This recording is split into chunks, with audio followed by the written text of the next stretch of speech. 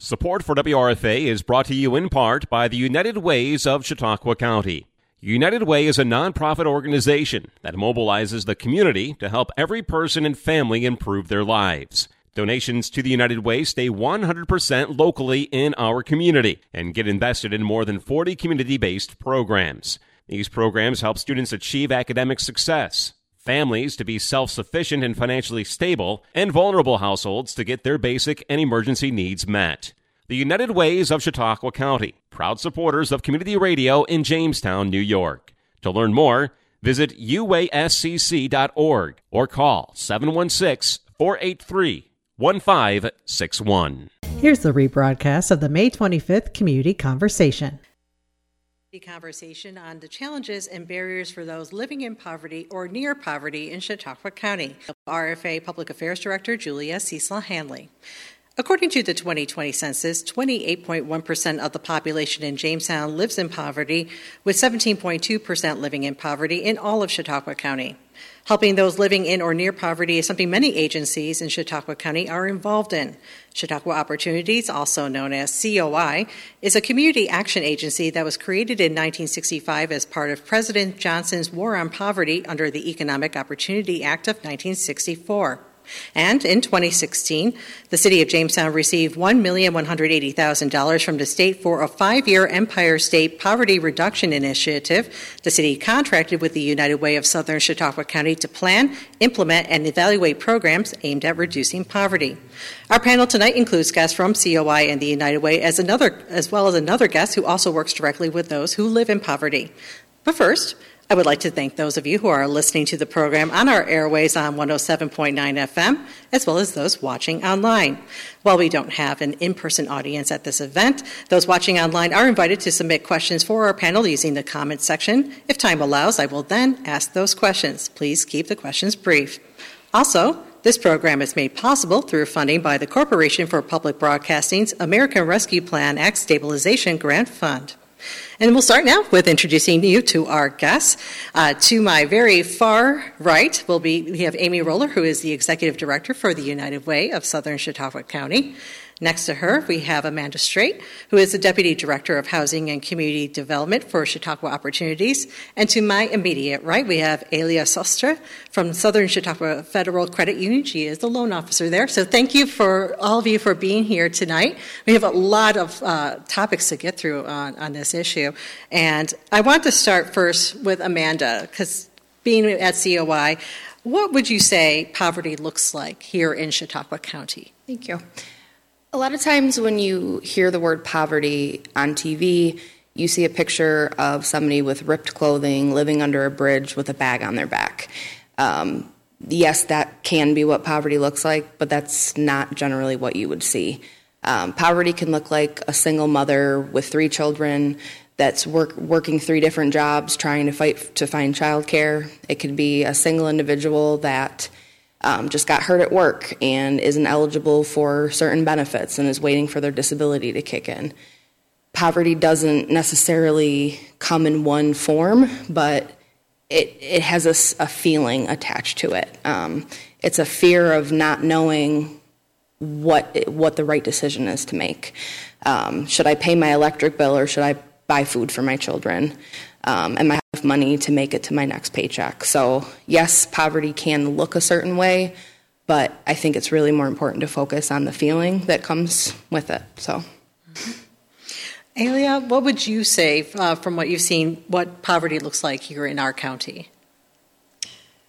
I would say working at Southern Chautauqua, I've seen people that come in that minimum wage is really not enough to be able to have a rent payment and pay your bills and be able to have a car, pay insurance, I've had people that are on fixed income, that also can't afford to have transportation because of that.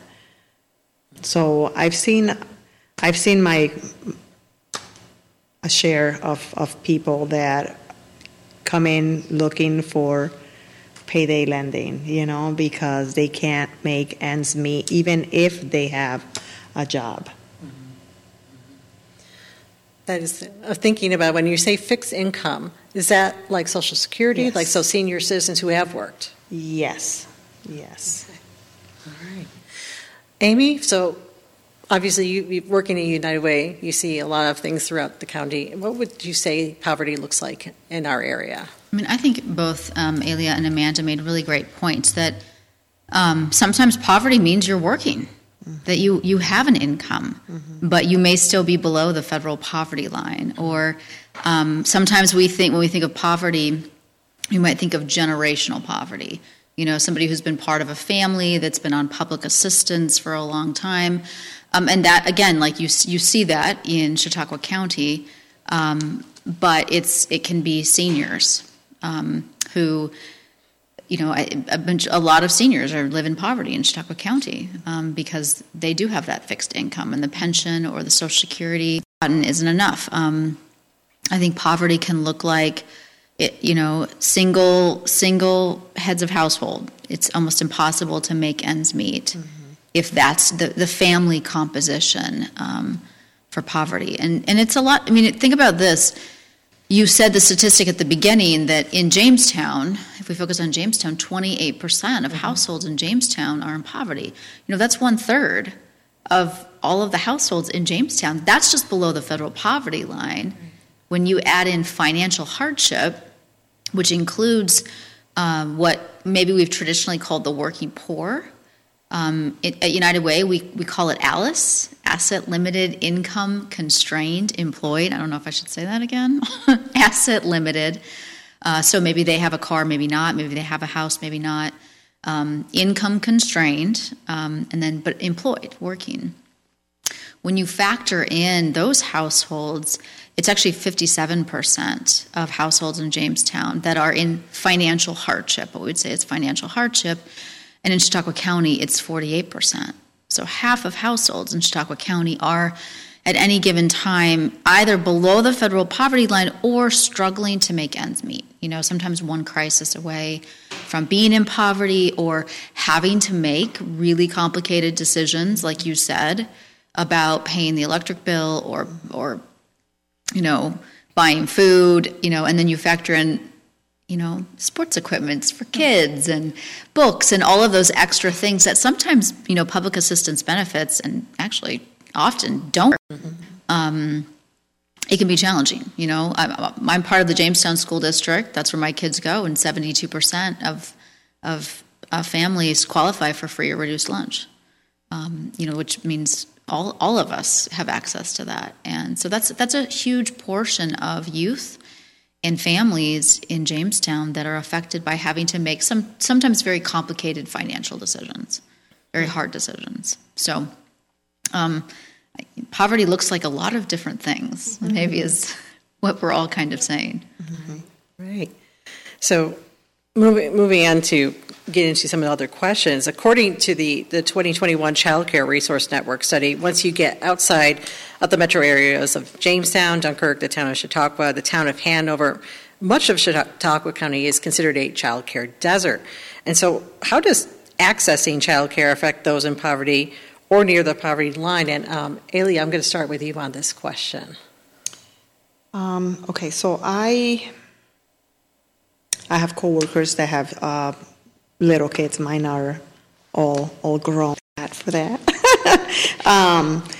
But my daughter, I have a son that have children as well, and they encounter issues when having to keep a job because of childcare.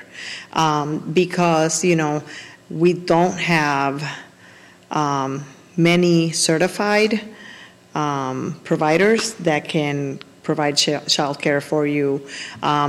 So then you're pushed to go with somebody that's not certified, that is also not reliable. Okay, so what happens when that person, that is supposed to take care of your children does not show up? Then you miss work and you lose that job.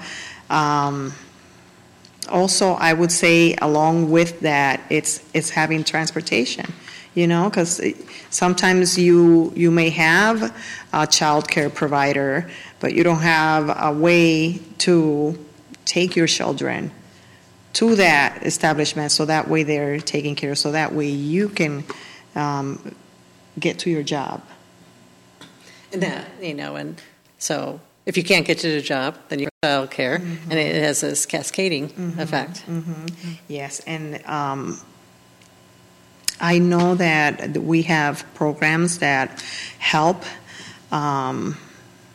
if your income is a certain amount with child care, but if you don't qualify, then you're left paying $150 to $300 a week for one child.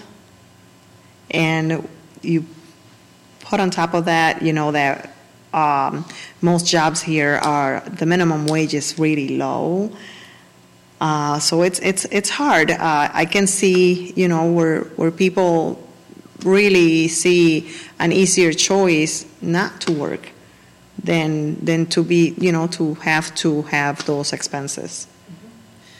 I'm going to go to Amy next on when it comes to, to child care. I mean, this is what Alia is talking about. I've heard of this story before, and you've talked about it as well. I think I've heard it when a benefits cliff is one of those things that affects child care. But what else are we seeing affecting child care for those in poverty? So I think Alia mentioned it, but the fair market rate in Chautauqua County for an infant is $295 a week. So that's really, that's expensive for any family. Now imagine you have 2 children in childcare. And maybe one's, 3 to 5 years old, but you still have full-time daycare for your children. That's very expensive. That's a large portion of your income, depending on what it is. So that's difficult. Now, New York State has recently raised, if you are 300% above the federal poverty level, you qualify for a subsidy. And that's actually pretty significant. I don't have that number in front of me, but I want to say it's somewhere around $82,000. You can make $82,000 here in Chautauqua County and get some help with that. So that's great. That's great news for families. That's great news for working families. But you also said that Chautauqua County is a child care desert. So even if you have the funds and you get the subsidy, now you have to find a place where you can put your infant in child care. One of the programs that we support through United Way, we actually support 3 different child care facilities. And one of the reasons we do that is that it's very expensive. And so because those child care facilities get United Way funding, it makes it a little bit less expensive, we hope, for those working families.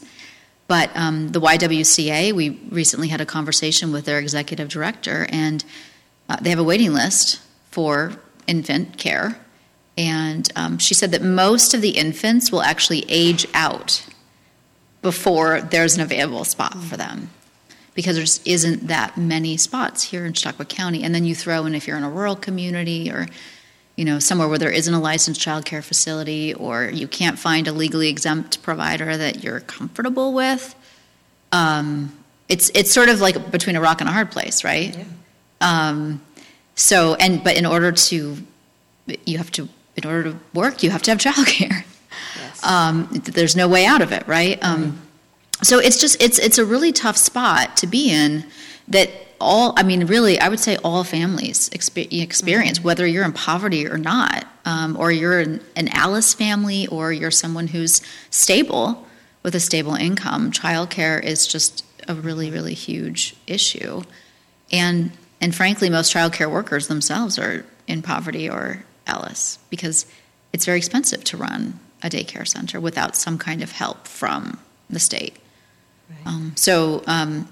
That's one of the reasons that I think a lot of folks are doing advocacy work on a state level to change some of the support that child care facilities get from the state, so that they can pay and find workers and trained and qualified workers to care for our children. But without that it's not a great business model, to be honest, right. Child care. So it's hard for the child care workers, and it's hard for the daycare owners, and it's hard for the parents, and and then to add one more fun thing to the mix, I guess, is let's say you work a job where you have variable hours. You work a retail job. So maybe some weeks you're 20 hours and some you're 32. And well, then a lot of child care facilities, they kind of want your child full-time. They don't want you a couple hours here and a couple hours there. So then there's some choices you have to make. But sometimes you actually go in and out of qualifying for the subsidy because you might make too much one week.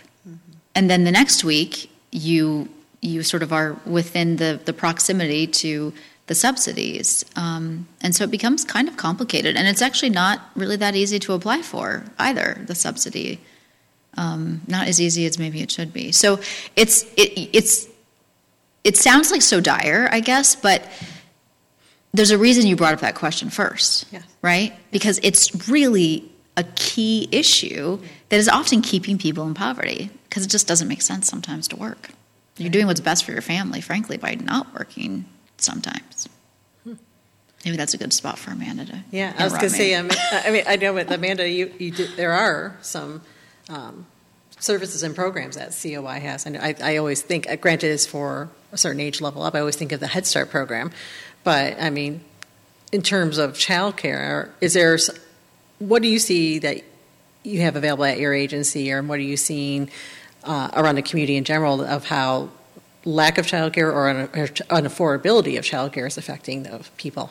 Absolutely. So Chautauqua Opportunities runs the early Head Start and Head Start programs throughout the county. And we also have the Child Care Council, which works to get daycares licensed and registered and helps families find child care. So a lot of this information is coming from their program. So there's been a 9% drop in child care slot availability between 2018 and 2022, and that's licensed and registered.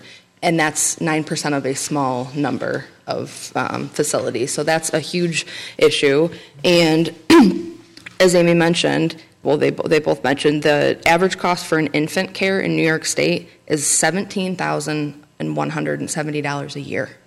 That's more than some people make. And for a 4-year-old, it's about $15,000. So again, multiple children becomes unaffordable. And a lot of the jobs, so I live in Dunkirk, so it's a little bit different than the Jamestown area, but the majority of the jobs in Dunkirk are factory jobs. And if you're starting, you're usually offered second and third shift. I am not aware of many, if any, childcare providers that cover those shifts, the non-traditional hours, varying hours. So people are turning down jobs. And since COVID, I think most childcare facilities in the area have been struggling with staffing. So we have wait lists and we have space, but if we don't have the staff, and a lot of those staff they're not taking the positions for all of these reasons. So it's a really interconnected cycle of difficulty. But with COVID, there was a lot of money that came out to help child care providers, so that's a really positive thing. We're working every day. The Child Care Council is working every day to get new people licensed and registered. So there is hope, but it is a huge issue. And it's without naming names, I know someone who is a single mom, is working, and was saying, I'm waiting for my child to become 3 so I can send them a Head Start, because then I won't have to worry about how I'm working and where they're staying and the cost of that. And this is someone that is a hard worker, wants to provide for their family, and is like one of those just waiting for programs, their child to reach the right age for programs so that they can worry less. So So, and when you were talking about the second and third shift, Amanda, it flows kind of into our next question in a degree, because I think about childcare. It keeps people need childcare because they want to work, and then just about everybody I talk to, elected officials at least in our county, they all say workforce development is a key economic development issue, and that there are jobs here, but there's not enough qualified workers for those jobs. And so when it comes to education and what's in place, what is there in place right now that can help those living in poverty, and what challenges are there, I suppose, for maybe accessing that kind of education? Amy, can we start with you on this one? Workforce development is a really, it's a big issue, mm-hmm. and it's not just because of the pandemic. It was an issue before the pandemic. You had mentioned ESPRI, Empire State Poverty Reduction. When we were administering that grant program, that was really the focus, was workforce development programs, mm-hmm. and funding workforce development programs, because we had that same issue where there were jobs, but employers could not find qualified workers. And oftentimes people could get a job, but maintaining it was difficult. Why was it difficult? Well, childcare was an issue. And that's one of the reasons. And because, your kid is sick, what do you have to do? And you don't have anyone, you got to go home and take care of them. You can't find a child care provider, whatever it might be. Like child care was transportation, mm-hmm. to get, there. So that's one of the reasons that oftentimes people can get a job, but they lose it because they miss work for a variety of reasons. I will also add about childcare and Head Start and any kind of high-quality childcare program. That really is key to future academic success. So if we're talking about future workers, mm-hmm. in this county, starting them in high-quality early childhood education programs is one of the ways that we're going to build a really quality workforce. And now I know that's a long ways off, but that's one of the key indicators of future academic success is starting very early, in reaching some of those developmental milestones. So anyways, the challenge of workforce development is sort of twofold. Yes, there are the hard skills that people need to learn, where you could get a job in manufacturing and have a pretty highly skilled, position with lots of opportunity for advancement.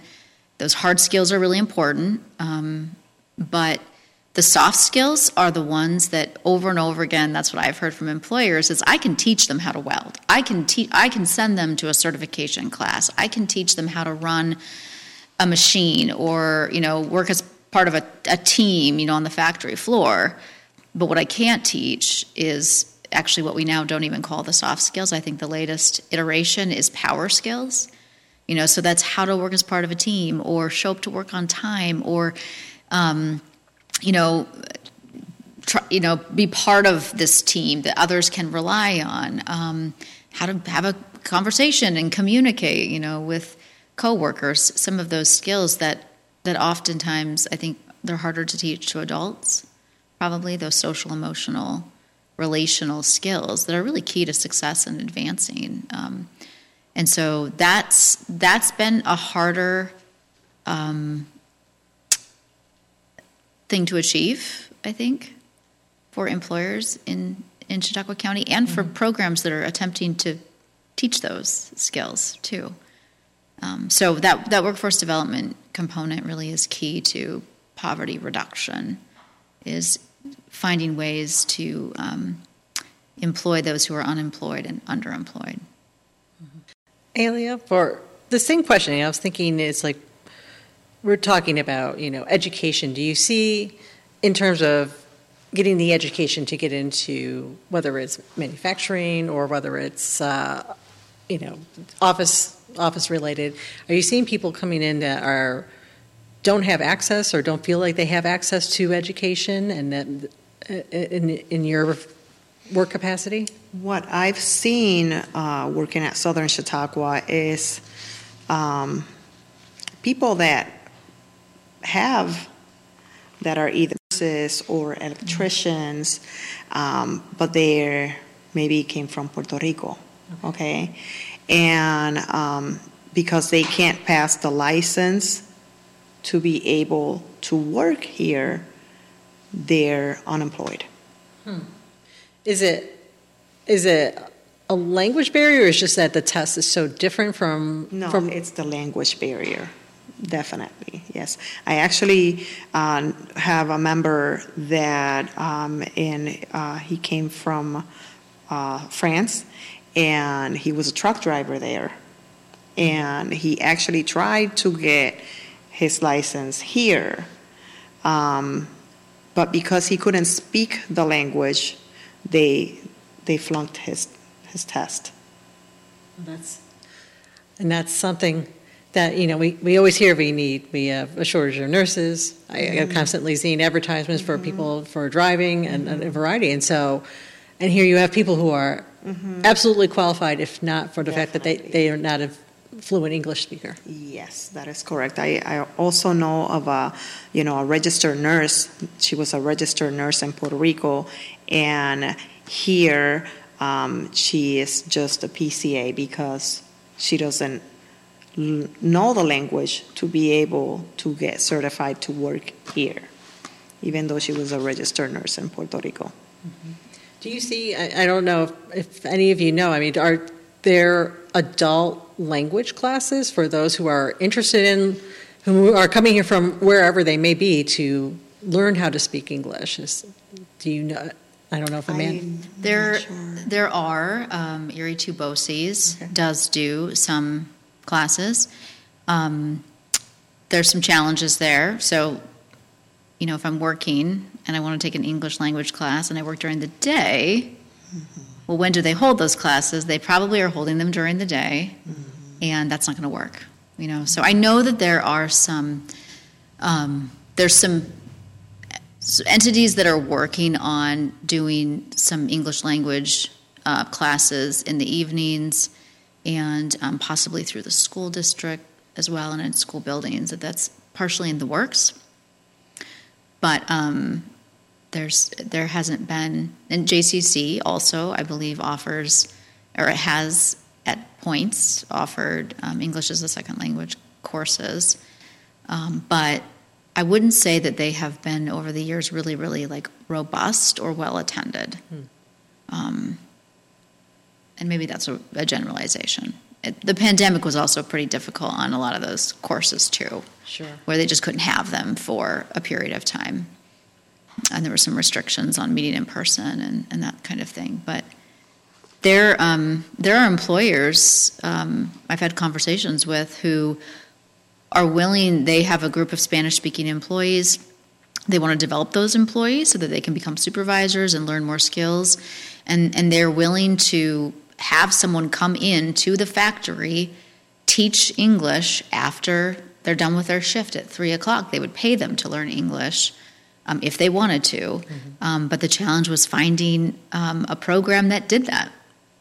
Right. But they were willing to pay for it.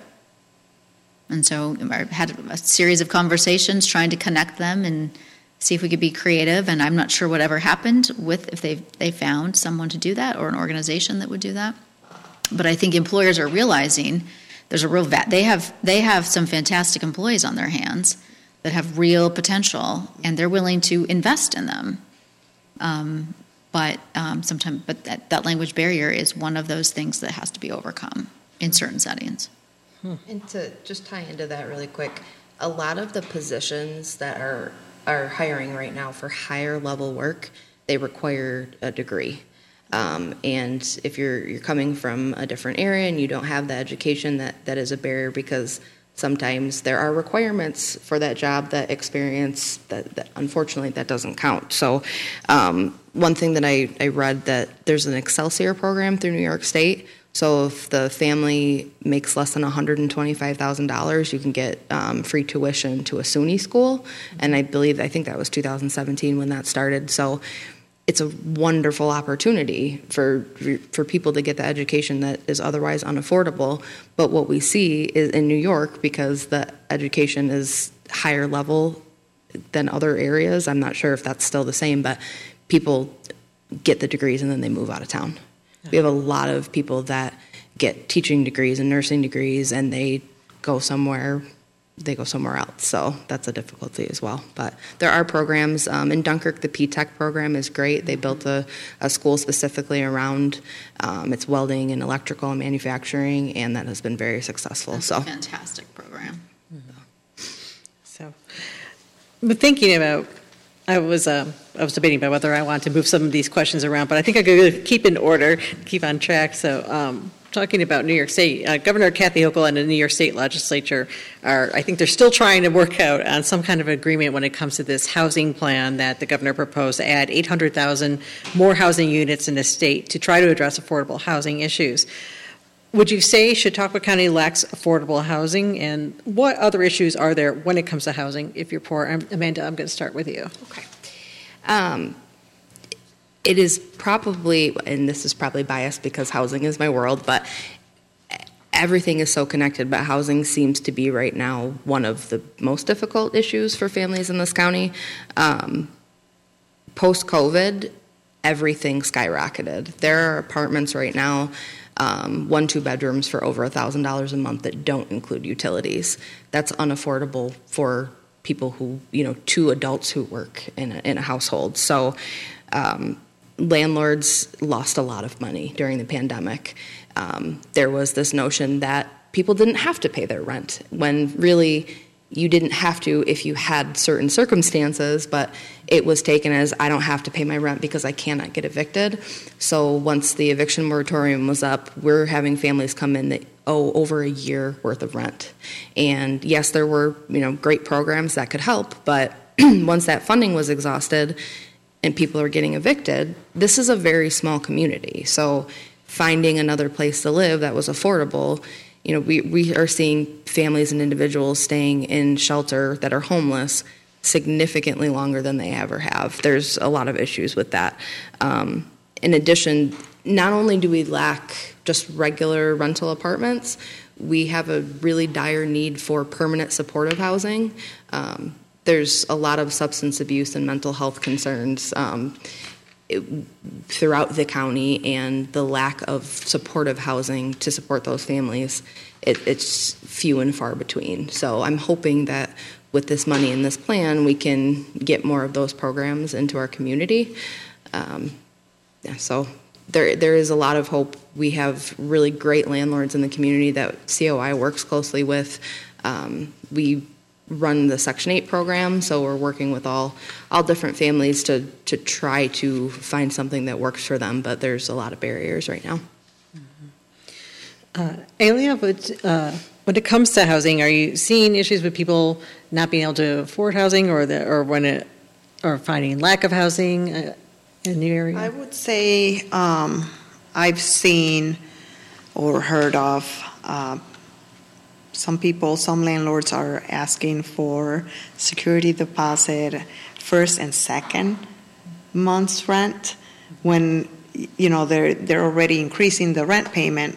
You're talking about $900 times 3, and if they're in fixed income or minimum wage, how can you afford that? Some other landlords are requiring for you to have good credit in order to be able to qualify to get into an apartment. And I'm thinking, when it comes to having credit, people who have grown up in poverty or are coming from poverty, do they have credit? Exactly. They have no credit. And that's definitely a challenge. Yes. Yeah. And gosh, I'm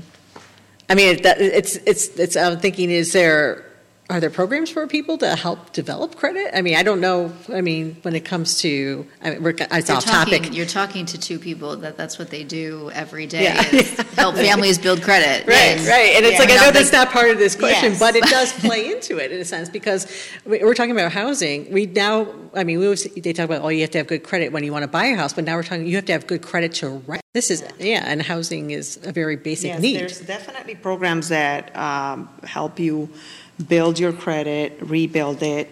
We have programs like that, but it takes time. The minimum, the shorter one is 6 months.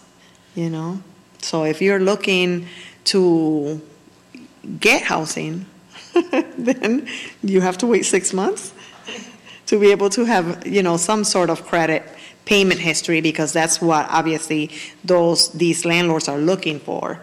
They wanting, probably because of all the COVID situation and all the time that they weren't having that income, they want to make sure that has some payment history somewhere, but if they don't have any credit, they really can't afford to wait and build. Yeah. Generally speaking, people pay their housing first if they can, and paying a rent payment is not counted on your credit. So your credit score could be horrible, but you could have years and years of on-time rent payments, but that's not captured there. So that is a difficulty that a lot of families face. Right. Yeah, and especially if your goal is one day to buy a house, you can't count decades of rental payments. Certain loan programs you can Oh, now, you which can? is great. That's something that's relatively new, but like Chautauqua Opportunities, we help package USDA loans for rural areas, and if someone's having difficulty, if their credit is just a little bit under, there are ways that you can use rental payment history for that. So that is one thing that's helped a lot of people. But it would be great if it could be counted on towards your credit, because really, if you can only afford one thing, keeping that roof over your head is usually what happens. So, Amy, do you have anything you want to add on the topic? Well, I mean, in Chautauqua County, 50% of the rental population is what's considered rent burdened. So that's a HUD definition that means you spend more than 30% of your income on your housing.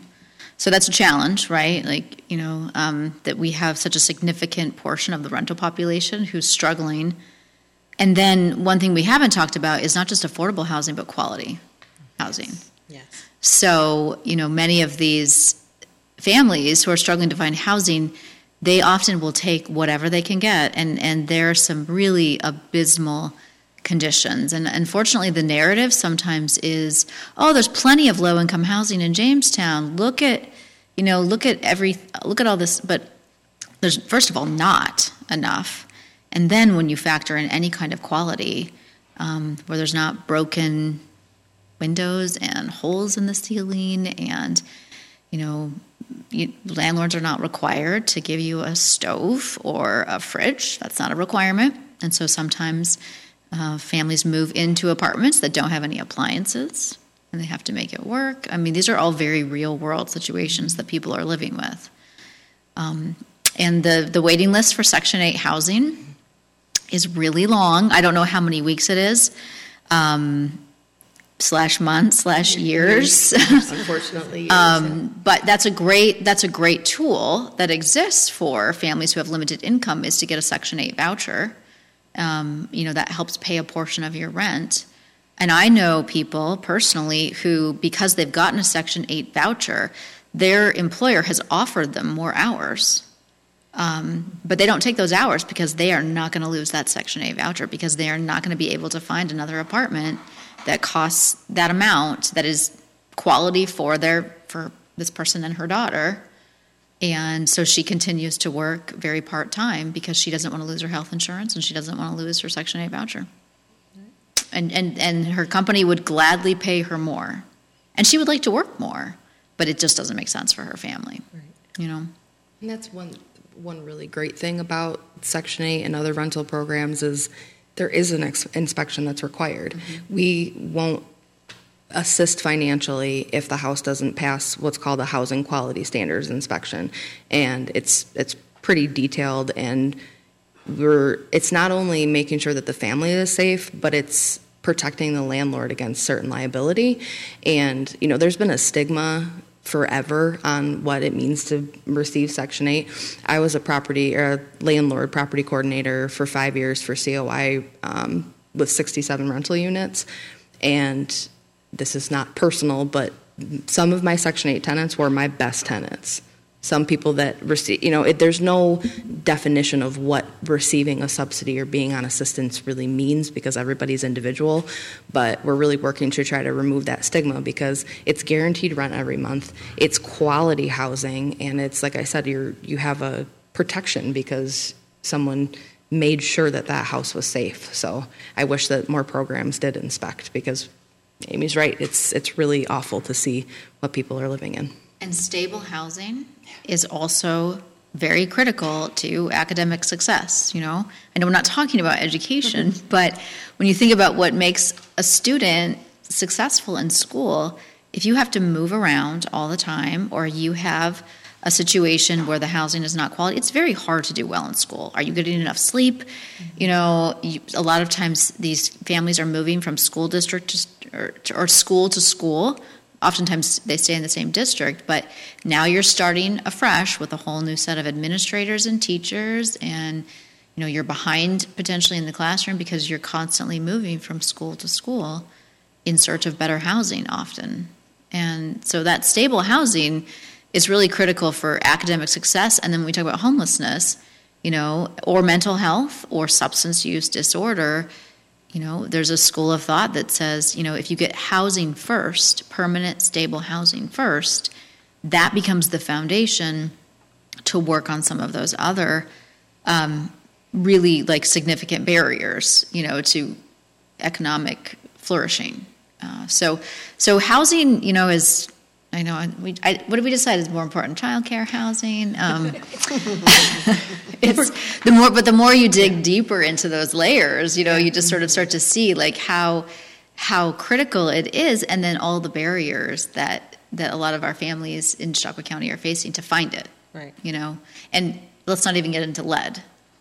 Right? Oh. So, you know, yeah. I mean, 78% of homes in Chautauqua County were built before 1979 or earlier, which means, and that's an important year because that's when lead-based paint was determined to be a health hazard, and they discontinued it. So chances are, you know, most families are living in a home where there's lead-based paint, and that's okay, but if it's it's a home in disrepair or needs remediation or whatever it is, and there's a really strong coalition that's working on that exact issue and making sure that kids get tested, and there's funds available for remediating. But a lot of families won't report those lead conditions because they're afraid they're going to lose their home. Right. We, Chautauqua Opportunities partners with the Chautauqua County Health Department, yes. And we use contractors to remediate lead in houses with children under the age of 6. And the issue now, well, it's always been an issue, but the cost to remediate is significantly higher than anybody really imagined. But we are tackling one house at a time and trying to make those changes. So with the Healthy Housing Coalition, it's been really great work. Mm-hmm. Do you know how much it costs to remediate a house right now? It all depends, because it can be in the siding, it could be in the windows and the doors and the flooring. It just depends on the level of lead in the house. But it's very specified work, because it's not just peeling off a paint chip. It can be dust that children can breathe in, and then that has really serious long-term impacts on health and development and education. So again, everything is very connected. Yeah, very connected. I was going to say that, like, one of the things when we were talking about how important it is, I always think back to Maslow's hierarchy of needs, and how housing is one of the very, you know, first things that they say that people need before they can start to move up. I think, was it housing, food? So it was housing, food, and I forget the third thing that was on there. But, you know, that is, if you have housing, if you have access to food, that those are some of the basic needs you need in order to, you know, make your way to being a fulfilled person. And, you know, if you don't have those, if you don't have access, so I can see how that prevents a lot of other things from working out. So, and some people say cars are not necessarily a primary need. I would say in Chautauqua County, they are. And in fact, when Jamestown Mayor Eddie Sundquist held his public input sessions in 2021 on how to use American Rescue Plan funds, one thing I heard, because I went to these meetings, is that people said we need better public transportation here. And when it comes to barriers, what do you see as barriers to public transportation here, or other kinds of transportation for people in poverty? And Ailey, you brought up transportation a couple times, and so I want to start with you to get your thoughts. Yes. So it's funny, because I was just with one of my members that she works in Warren, and her vehicle broke down, so she was trying to get a new vehicle. Trying to just get to the credit union to complete her application was hard, because she didn't have any family, any relatives here. So she could walk, however long it would be, probably an hour walking. But I even went on the website to see if she could take a cart bus.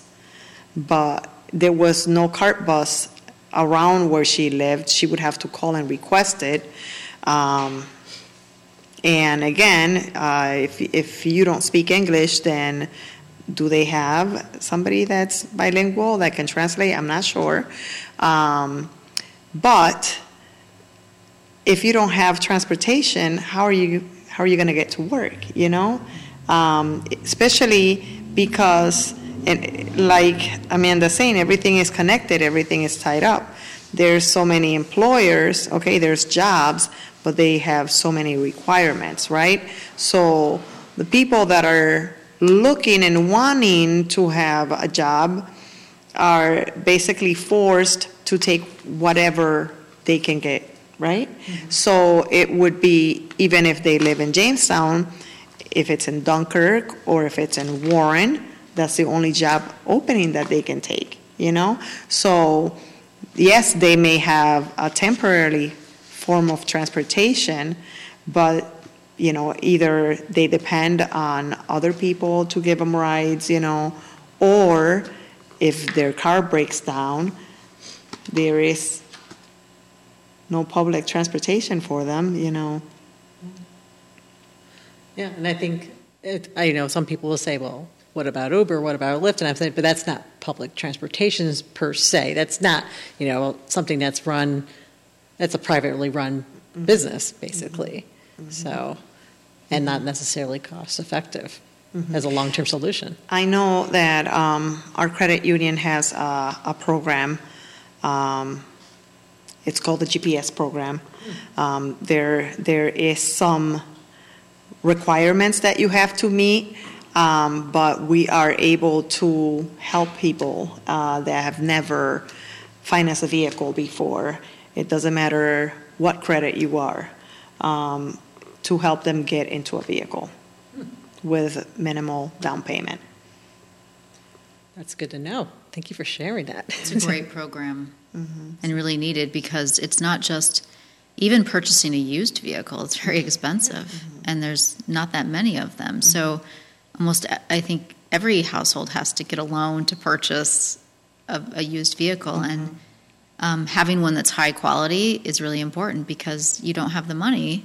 If it breaks down, you have to fix, you know, this or that. It kind of nickel and dimes you after a while. You know, that's not usually the most cost-effective way to get a vehicle. So that program that they run at Southern Chautauqua Federal Credit Union really is meeting a huge need, I think, for working families that don't have access to a vehicle, or they don't have a down payment, or they have very little credit or bad credit even. It's really important. So, and I guess, I don't know if you had anything else you want to add, Amy, but also I was going to ask Amanda if you had anything that you're seeing, you know, when it comes to public transportation or just transportation issues in Chautauqua County. I'm going to share a story from our health services director, Health and Family Services. UPMC, the hospital in Jamestown, receives people in their emergency room from surrounding areas, including Cattaraugus and Allegheny counties. If someone is transported from Dunkirk to UPMC, which it took me about 35, 40 minutes with the traffic today, if they're transported and they're not admitted, they're stuck there.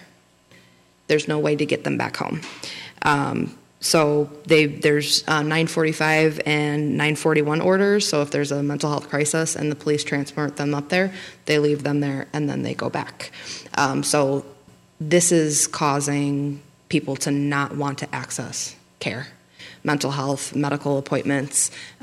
We had a cab company in the county that recently closed, and thankfully we have a few individuals that are starting cab companies, but they're one or two vehicles, so the need is not being met at this time.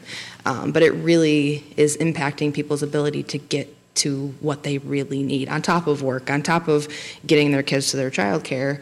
Say that they have a tooth issue and they need to get to the dentist and they can't, they're not able to get to those. So again, I know I keep saying the same thing, but it's all so connected.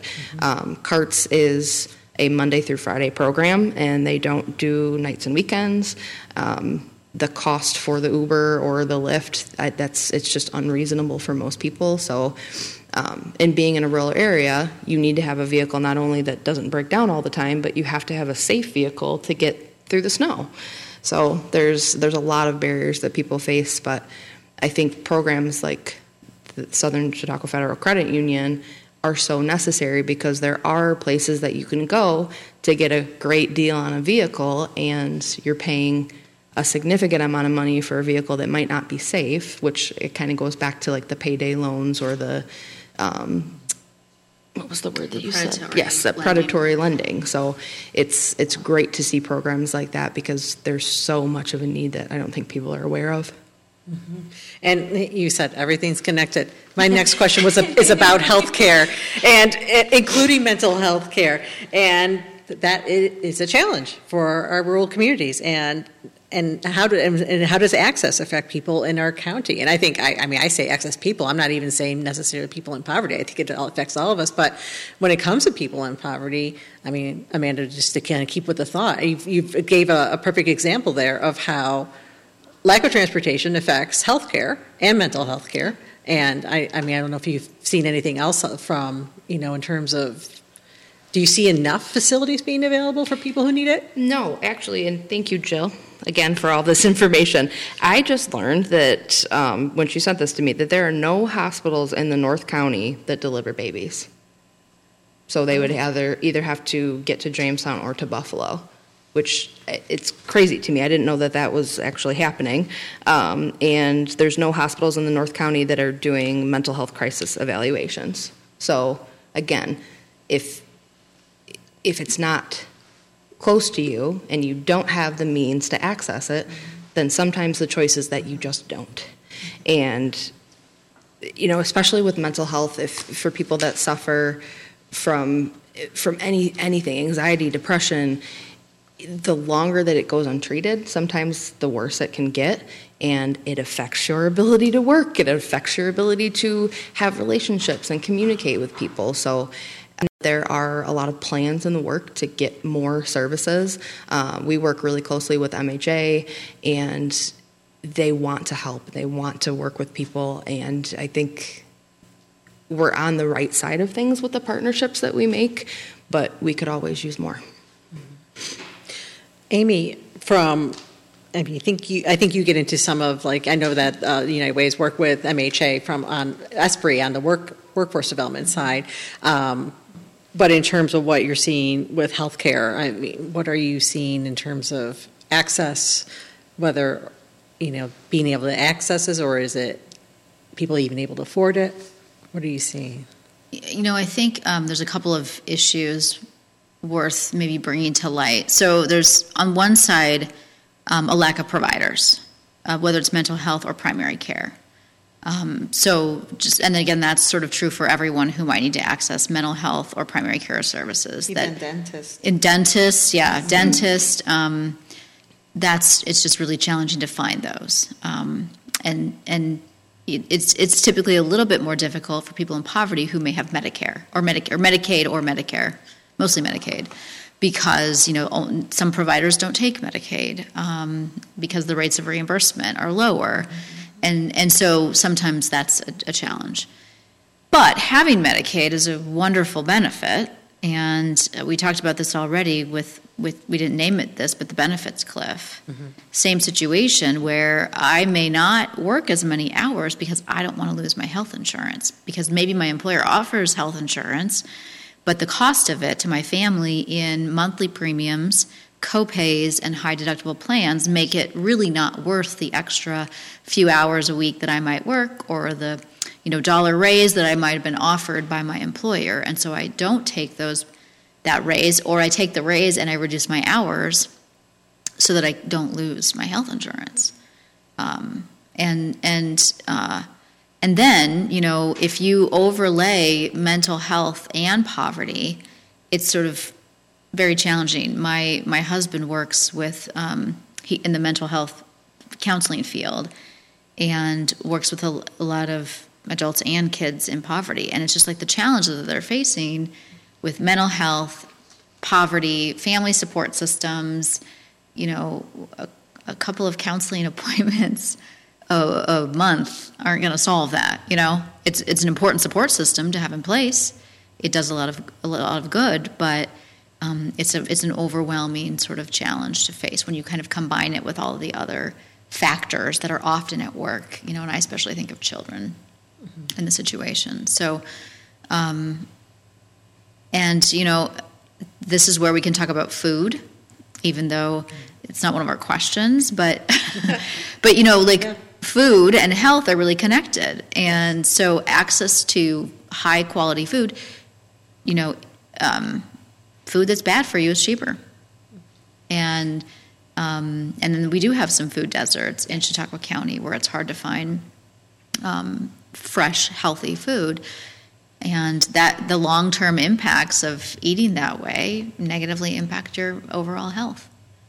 And so there's a lot of just connection between, I know we've said this multiple times, but I think it's important to realize the complexity and the interwovenness of all of these issues, because then when we think about solutions or ways to reduce poverty, I think they have to be equally interwoven and complex, because the issues are, you don't, if you just solve childcare, it's like whack-a-mole. The other one will come up, and then you're just spending all your time, doing this, and not really making people's lives better.